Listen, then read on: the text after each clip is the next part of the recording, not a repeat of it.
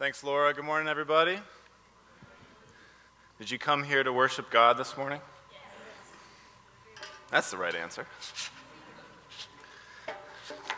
I have a question for you to think about throughout the message. Here's the question. If God decided today was the day that time ended, that he ushered in fully the kingdom of God, today was the last day before heaven, what would you worry wouldn't be as good in heaven? Another way to say it, today was the last day before heaven, what would you fear you would miss?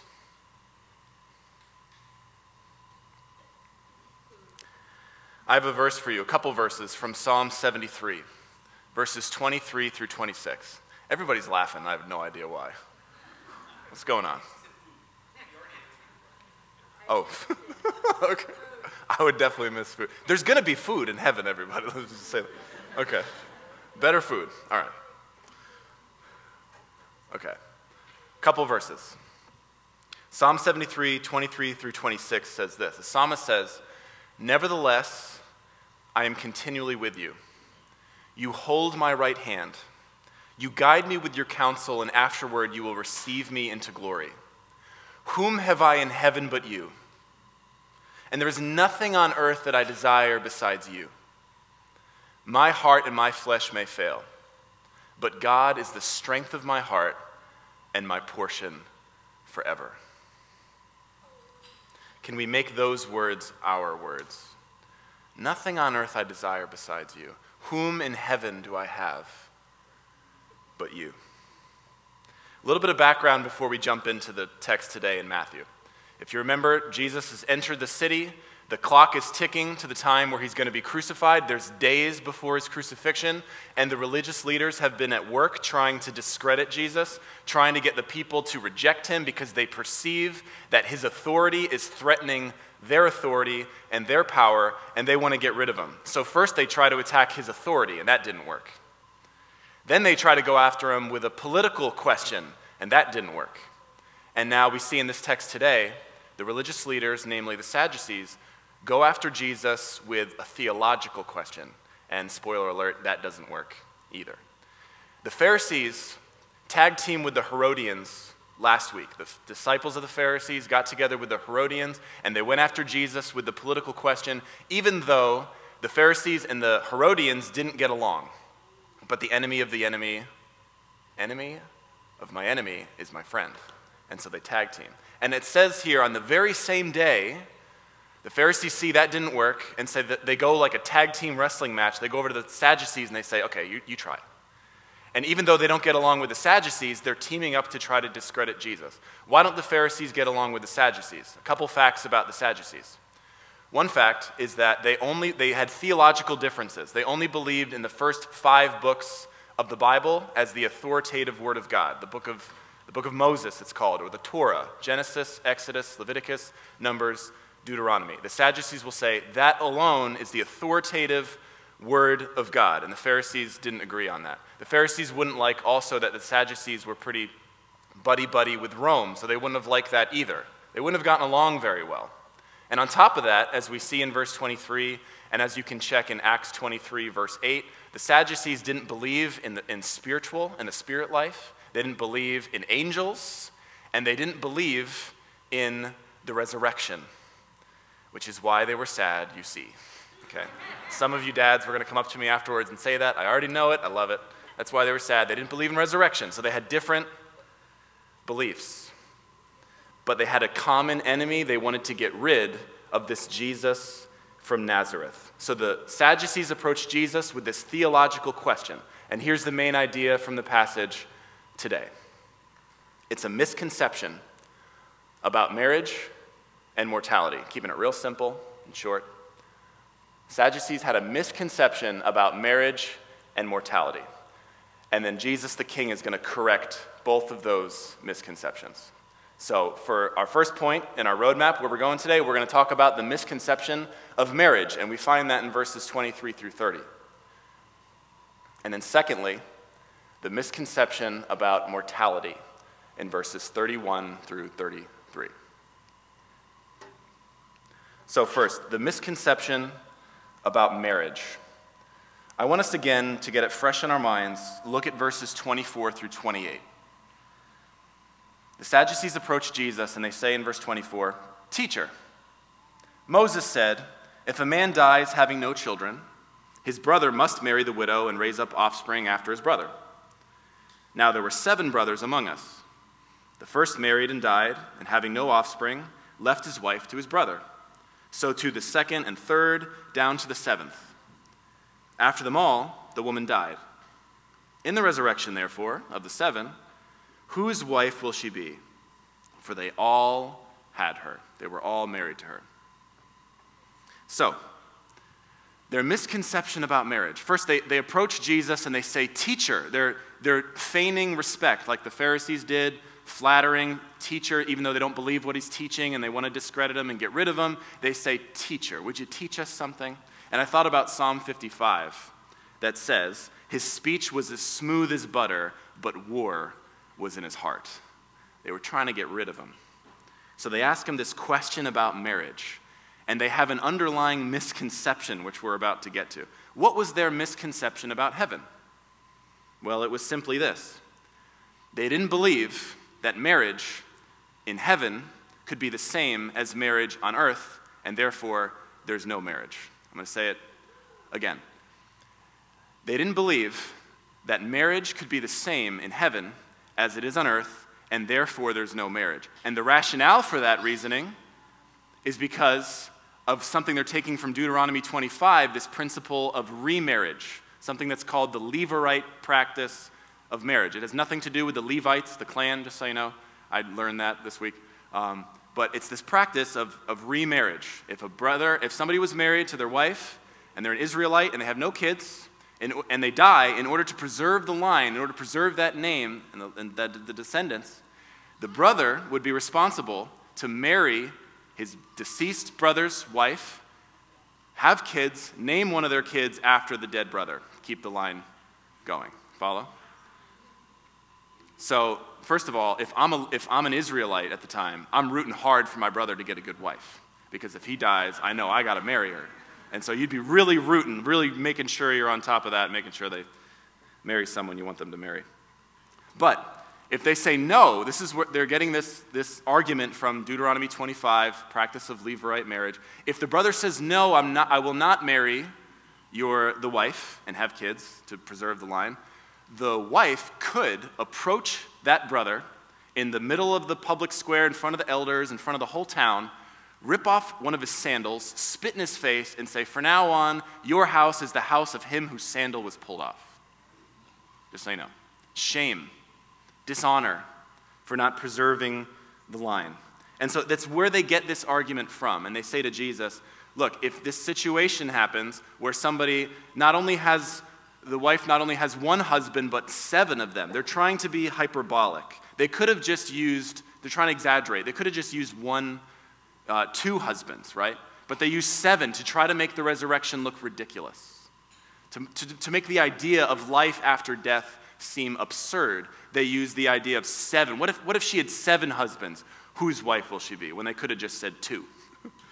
Same point, but they wanted the crowd to think Jesus was silly, to think the idea of bodies being raised from the dead was absurd. And so they go at him with this argument. Their misconception was marriage in heaven would have to be like marriage on earth, but that's impossible because of remarriage. Make sense? That's the misconception. So how about the correction from the king we see in verses 29 through 30? But Jesus answered, "You are wrong." I love when it's black and white. "You are wrong, because you know neither the scriptures nor the power of God. For in the resurrection they neither marry nor are given in marriage, but are like angels in heaven." So, the Sadducees come to Jesus with this question that I'm assuming they thought he's going to be speechless, he's not going to have a good answer, because they've probably used that same argument, that same question, to all kinds of different people and Pharisees that believed in resurrection, and they didn't have a good answer to it apparently, so they thought Jesus won't either, and they were wrong. Jesus says to them, "You are wrong." That word could be translated deceived. he says, you don't know your Bible and you don't know your God. Marriage is not the same in heaven as it is on earth. In heaven, people are not married, given in marriage. They will be like the angels. What does that mean? Well, I hope you know I don't have all the answers, but I'm going to try to dig a little bit with you about what that means. A lot of the commentators brought up 2 points about this verse, about this idea of no marriage in heaven or alteration of marriage in heaven. And almost all of them said something like, one of the primary reasons for marriage on earth is procreation, babies, as a baby enters into the room. Babies. One of the primary reasons that people are married, God's design, is to procreate. And maybe because there's no death in heaven, maybe that's one of the reasons that heaven has a different way of having, of marriage. Maybe that's why it's different. And I thought, that's interesting. Maybe. But then most of the commentators also mention the second point, which I believe is universally true. And here it is. Marriage, the whole family dynamic in general, is a shadow of what's to come. Did you get that? Marriage, the whole family dynamic, is a shadow of the reality. And I think we start to step on holy ground a bit as we think about this. A shadow is a shape of something, an outline of something, but it's not the substance. I thought about it, and maybe somehow the difference between 2D and 3D, 3D and 4D. It's pointing to something. It's not the thing itself. It's a reflection of it. Marriage and family, the way that God has designed it, is supposed to be a reflection, a shadow of God and his relationship with his people. In marriage, husbands and wives are supposed to mutually respect, love, submit to one another. And then as you go deeper into Ephesians 5, after Ephesians 4, it talks about more of the specifics, about how the husband is supposed to lay down his life for his wife. To love his wife as Christ loved the church and gave himself for her. A kind of sacrificial leadership is what husbands are called to model. That reflects God's leadership and God's love and God's sacrifice, the sacrifice of Jesus for his church. And wives are called to sacrificially submit to their husbands. As Jesus submitted to the Father, as the church submits to Christ, they're called to sacrificially submit to their husbands. And you know, that's not easy for either party, because it's not easy to be like Jesus, is it? But it's a shadow. It points to him. And in the parent and child relationship, family dynamic, parents are called to love and support and provide for and nourish and cherish and be present with their children in all the good ways that present God as Father to his children. And children are called to honor their parents, to listen to them. You listening, kids? Respect them. In all the positive ways of marriage and family dynamic, it points to the relationship of God himself and God's relationship with his people. It's a shadow. So, I want to mention, if right now your family relationships, your romantic relationships, are going really well, don't forget, it's a shadow. If your family relationships and romantic relationships are going abysmal, don't forget, it's a shadow of what's to come. One day, God is going to lift the shadow. In the new heavens and the new earth, the intimacy within marriage, within family, within the closest of relationships, in heaven it will be far, far greater, a higher order. Will it be better? Yes. If that's one of those ideas you thought when you think of, if heaven were to come today, what would I fear of missing out on or having to lose? First thing I thought of in my mind went to marriage. I had a mentor in Lynchburg, His name is Doug, and his wife, his name is Diane, and they have an incredible marriage, and I respect them a lot, still have a really good relationship with them. One time I was in church in Lynchburg, and they taught on this text in Matthew 22, and I thought, marriage won't be the same in heaven as on earth. And at the time, that freaked me out a bit, still freaks me out a bit. Change can be scary. And so I went to Doug and Diane, and I said, hey, does this bother you at all? You guys have a great marriage. Does that teaching make you afraid? Or how do you feel about that? And without skipping a beat, Diane, Doug's wife, said, Tory, in heaven we're going to be so enamored with Jesus. We're not worried at all. Doug was nodding. I thought, wow. Is it going to be better? Yeah, that's an understatement. The gift can't be better than the giver. It can't be. And so when I hear other things Jesus says, like if you love spouse or mother or father or brother or sister, if you love anyone more than me, you're not worthy of me.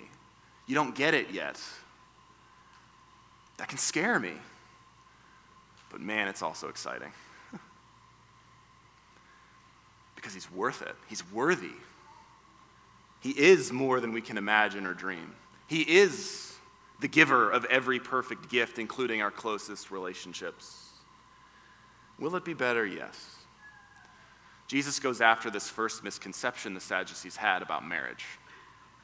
But then he tackles the next one, which the Sadducees didn't bring up in this specific question, but it's the underlying false assumption they have about God, about his world, about themselves, that alters the way that they think and alters the rest of their beliefs and brings the reason for this very question about marriage in heaven. It was the misconception about mortality. Verses 31 to 32. Now, mortality literally means the being subject to death. So, are we mortal? Yes. Are we subject to death? Yes. But here was their misconception. They thought death was the end. They thought there's nothing after death. And so Jesus directs his attention to that misbelief. Verse 23 says, the Sadducees say there's no resurrection. And when you believe something, you say it, you teach it, you reveal it in your life, and other people are affected by it, as well as yourself being affected by it. It says specifically, the Sadducees who say there's no resurrection. Not just what you believe comes out in your life. Do you know that? Comes out. And we influence far more people than we realize with our beliefs. So my question is, with the belief that there's no resurrection, how might that affect your life and the lives of those around you and the many people that you influence in your life? The belief of no resurrection, no life after death, how might that affect you and those around you? Well, greatly. Have you heard the phrase YOLO? All the younger people are like, yeah. YOLO stands for you only live once, but I renamed that phrase. You ready? Yo fooled yourself. Sometimes people say it and they do something really silly like YOLO, and then they try to go skateboarding or something, I don't know, or take up a new hobby. Like, that's fine. But sometimes I've heard people say YOLO and then seriously make a bad decision. With the belief that you only live once. And it won't matter after all this. You're fooling yourself. It's a deception. It's a lie. If you believe that this is the only life, and I'm not going to go too much into detail with this. I'm going to try not to. But if you believe that there's no resurrection, no life after death, how does that affect your view of the world, yourself, and God? How does it affect your view of the world? If there's no life after death, eventually we know sun burns out. It's something like 500 million years, maybe more than that. And then time will continue to go on after all of organic life is gone. No more life. Time goes on. Eons of time, we are less than a blip on a radar. What impact can you make in this world, in this life, on this globe? Zero. If that's the case, no life after death, organic life ends, time keeps going on, less than a blip on a radar, life itself is meaningless. Man. And there's no getting around that. But not only would life be meaningless, your life specifically, internal, wouldn't matter. Your decisions about morality, how you live for good or for evil, if nobody remembers, if there's no judge, if there's no accountability, it doesn't matter if you live your whole life trying to do good causes and helping people and choosing to obey commands that you think are helpful for the perseverance of whatever. It doesn't matter. Life wouldn't matter, your life wouldn't matter, and your view of God would be radically incorrect. The God that can't raise the dead, the God who's powerless. Maybe he even created the world, but death wins in the end. It's a deception. You're fooling yourself. It's the wrong view of God, yourself, and his world. So can we get to God's correction of that? What does the king say in verses 31 to 32? And as for the resurrection of the dead, even though you didn't mention it, he's going to talk about it. Have you not read what was said to you by God? I am the God of Abraham and of Isaac and of Jacob. He is not the God of the dead, but of the living. Now, remember back in the beginning, I said Sadducees believed only the first 5 books of the Bible are authoritative. Books of Moses, the Torah, Genesis, Exodus, Leviticus, Numbers, Deuteronomy. Maybe they thought, those are the rational books. Those are the ones that make sense. Those are the ones that they follow and believe are from God. They would say that Daniel, Isaiah, like in Daniel chapter 12, Isaiah chapter 26, they just got carried away when they said things like, your dead will live. And when they said things like, those who are asleep, who are dead, will rise one day. Some to everlasting life, some to everlasting death, contempt. They got carried away when they said that. That's what the Sadducees would think and believe. They didn't believe in resurrection. And so what does Jesus do? He quotes from their turf, which is really his turf. Exodus chapter 3 from the Torah. When God spoke to Moses from the burning bush, centuries after all the patriarchs had long been dead, and he says to Moses, I am. Not I was, not I used to be, I am the God of Abraham and of Isaac and of Jacob. What is he saying? They're not dead. They're not gone forever. He's the God of the living. Back in Matthew 17, remember the Mount of Transfiguration? Jesus reveals his divinity to Peter and James and John, and 2 individuals shown up that shouldn't have been there. If this life is all there is, Elijah and Moses spoke with Jesus. What have they been doing? They're alive. He is the God of the living, not of the dead. And the God who spoke life into existence out of nothing will one day raise every single dead body out of the dust, cremated or not, by the way. He can do that. Every single person. We will rise because he has risen.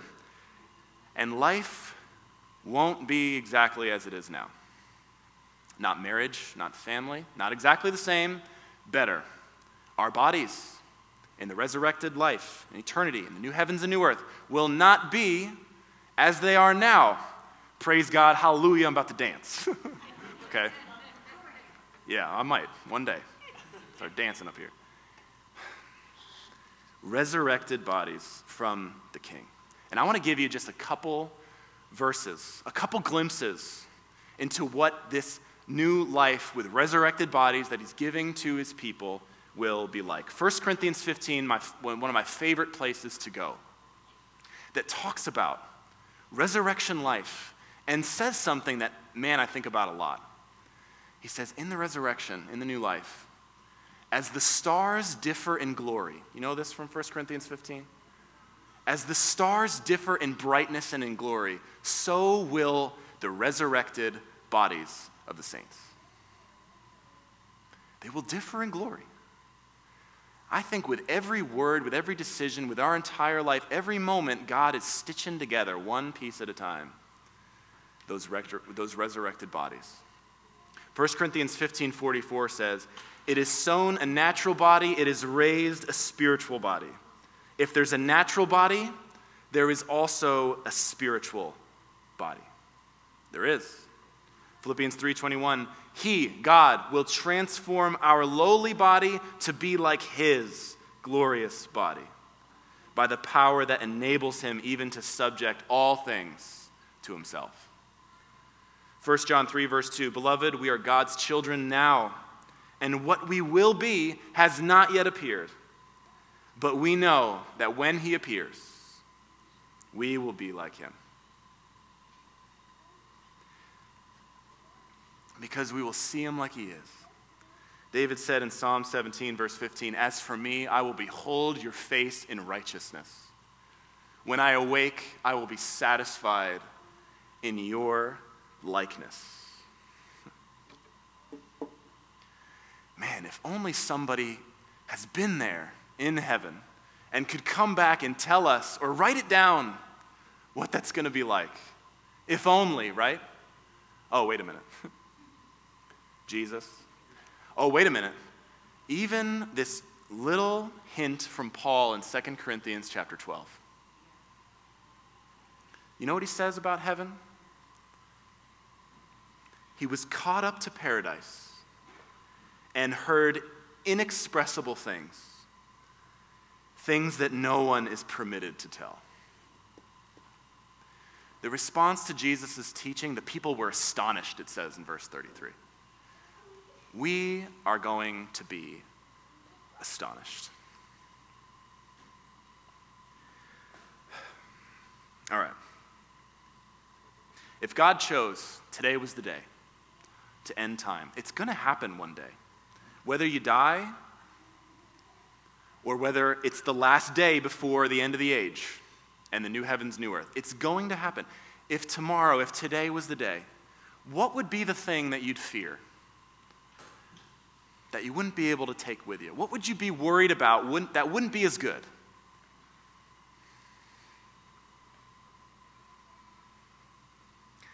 There was a little girl, and she loved Mickey Mouse, obsessed with Mickey Mouse. She had a little stuffed animal of Mickey Mouse, and she would bring it everywhere she went, everywhere. And one day her parents said, listen, this is going to be hard to hear. You got to trust us. We're going somewhere, but you got to leave Mickey. He can't go on the plane. You got to leave the stuffed animal. And the daughter said, how can I don't really want to go now. It can't be as good if Mickey can't go. No chance. How can it be as good if I can't bring Mickey? And the parents are trying to persuade her with Disney World tickets in their pockets, saying, please, get on the plane. We're going to leave the stuffed animals behind. The gift is never better than the giver. The gift points to Him. And one day, our powerful God is going to lift the shadow and He's going to bring us home to Himself. Psalm 73 says, Nevertheless, I am continually with you. You hold my right hand. You guide me with your counsel, and afterward you will receive me into glory. Whom have we in heaven but you? And there is no one, nothing on earth that we desire besides you. Our flesh and our heart may fail, but God is the strength of our hearts and our portion forever. God's people said. Let's pray. Father, Lord, we have a lot of wrong ideas too. We have all kinds of misconceptions about you, about ourselves, about the world that you've made, about the life to come. And God, I think all of us have some concerns, some worries about change. To some degree, it's hard to trust you. It's hard to put those things that we cherish so much into your hands, to let go of them.